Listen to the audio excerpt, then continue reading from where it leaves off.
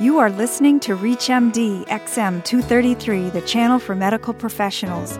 What can effectively alleviate pain, anxiety, agitation, fear, and anger without medication? Welcome to the Clinicians Roundtable. I'm Susan Dolan, your host, and joining me today is Dr. DeForia Lane, Director of Music Therapy at University Hospitals of Cleveland, Ireland Cancer Center, and Rainbow Babies and Children's Hospital. Dr. Lane, welcome to the Clinicians Roundtable. Thank you very much. What is music therapy? Our clinical definition is the use of music to accomplish therapeutic aims.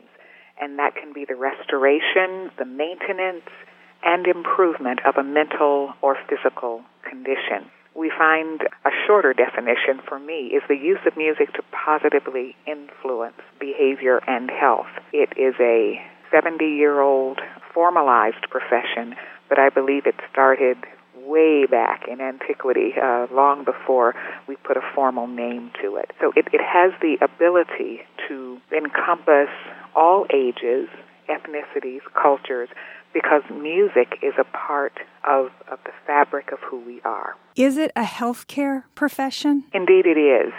One of the observers of music and its ability to affect people have been physicians. In fact, in the VA hospitals right after World War II, when soldiers were returning home from the war and being admitted to some of the Veterans Administration hospitals, doctors noticed that when music was a daily part of the protocol for those soldiers, they were less combative, more compliant, and they wondered if it could be formally researched to see if it was just anecdotal or was there really something to it. So as a result of the birth of music therapy coming from the mind, the observation of physicians, we have then given rise to this profession called music therapy.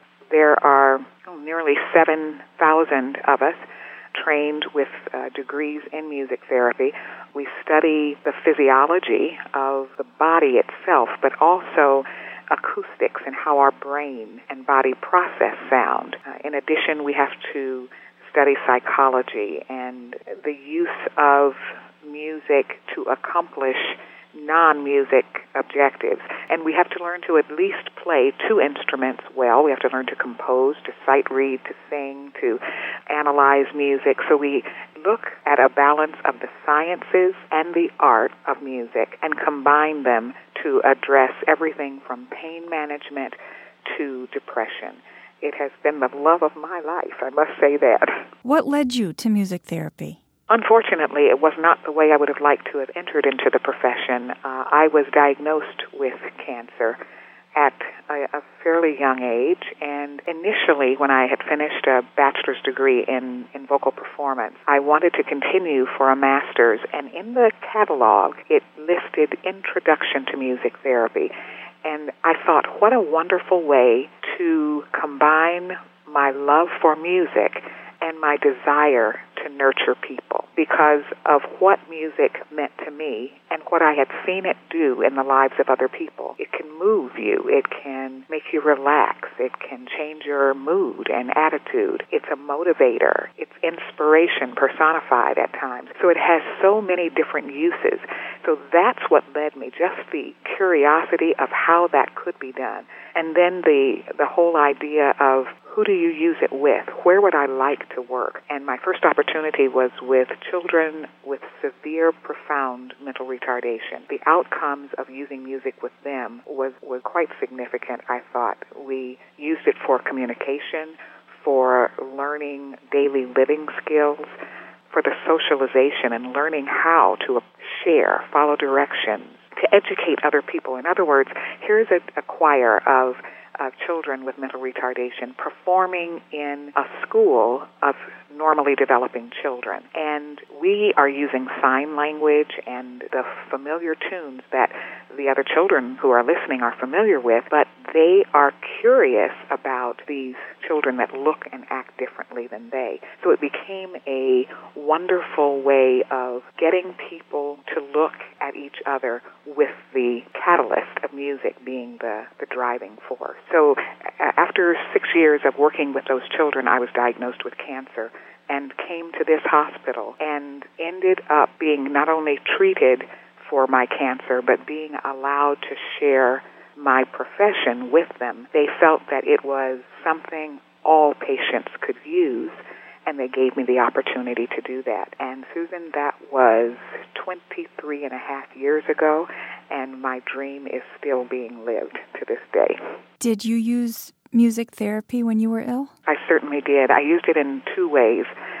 I was afraid of laboring or burdening people with my feelings about what was going on. I didn't want to be a sad Sally, if you will, and so instead of doing a lot of talking about it, I composed songs that reflected my thoughts and feelings, and people were more open to listening to music than not. So that was one way. And my head at night found it very hard to turn off thoughts about, will this come back? Will I die with this? Will my husband look at me the same? Will I be alive to raise my children? Will my mother and father deal with this in a way that won't affect the quality of their lives? I mean, what if I have a little girl? I mean, just all kinds of things at night. Who's going to direct the choir at church if I die? Who's going to take over my job? I mean, my head would not turn off. So I used music that was between 60 and 80 beats per minute, no lyrics, and I used imagery to help me focus on something very calming, and use the music to help facilitate that because it helps me relax, it helps my musculature just assume this very calm stance, and before I knew it, I would fall asleep.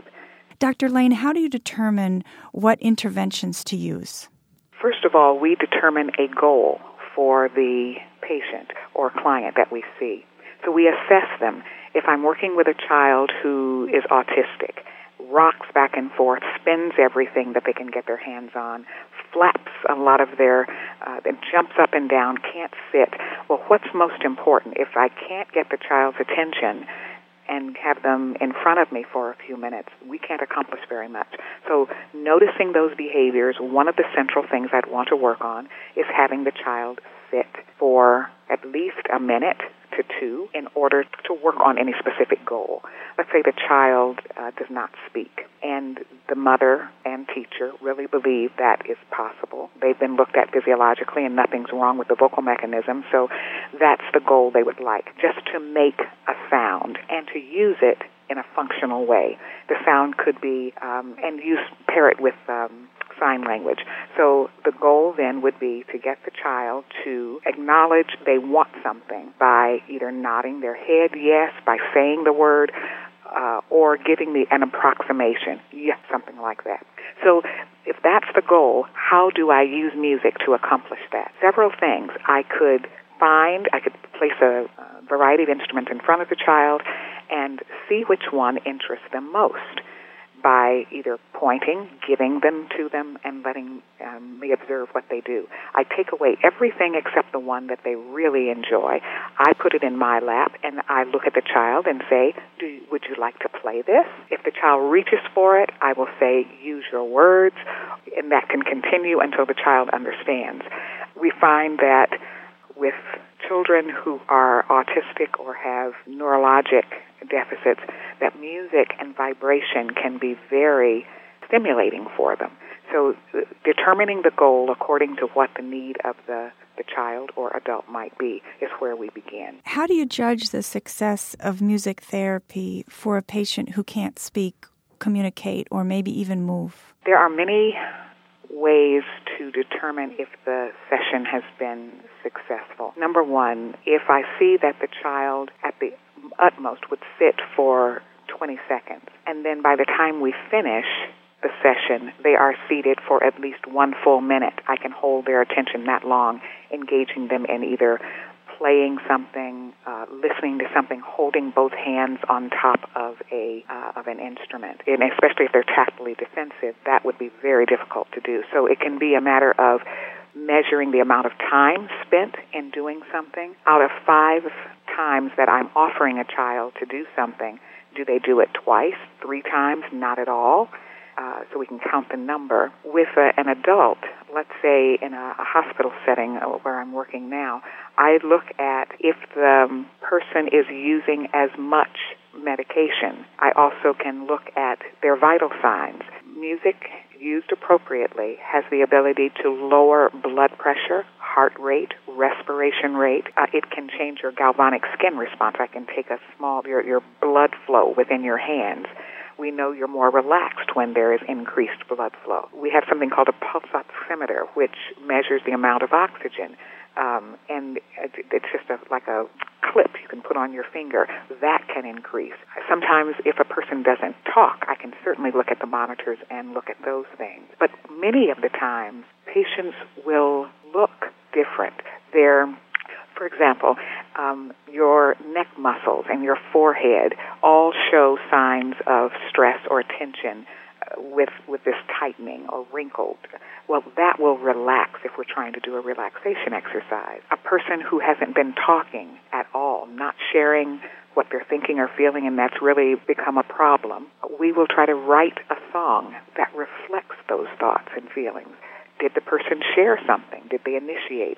So it can both be physiological. We can use a more formal state trait exam that they check so many boxes to tell you whether or not it is something that has made any psychological change. Pain scale, Likert scale, 1 to 10. At the beginning of the session, circle the number that you feel best reflects your anxiety, and then do it again at the end. And probably one of the most intriguing to me was a study I did with 40 patients, 20 of whom received music therapy, 20 of whom did not. It was a randomized study. And I took a sample of their saliva because in it is something called salivary immunoglobulin A. It's an antibody.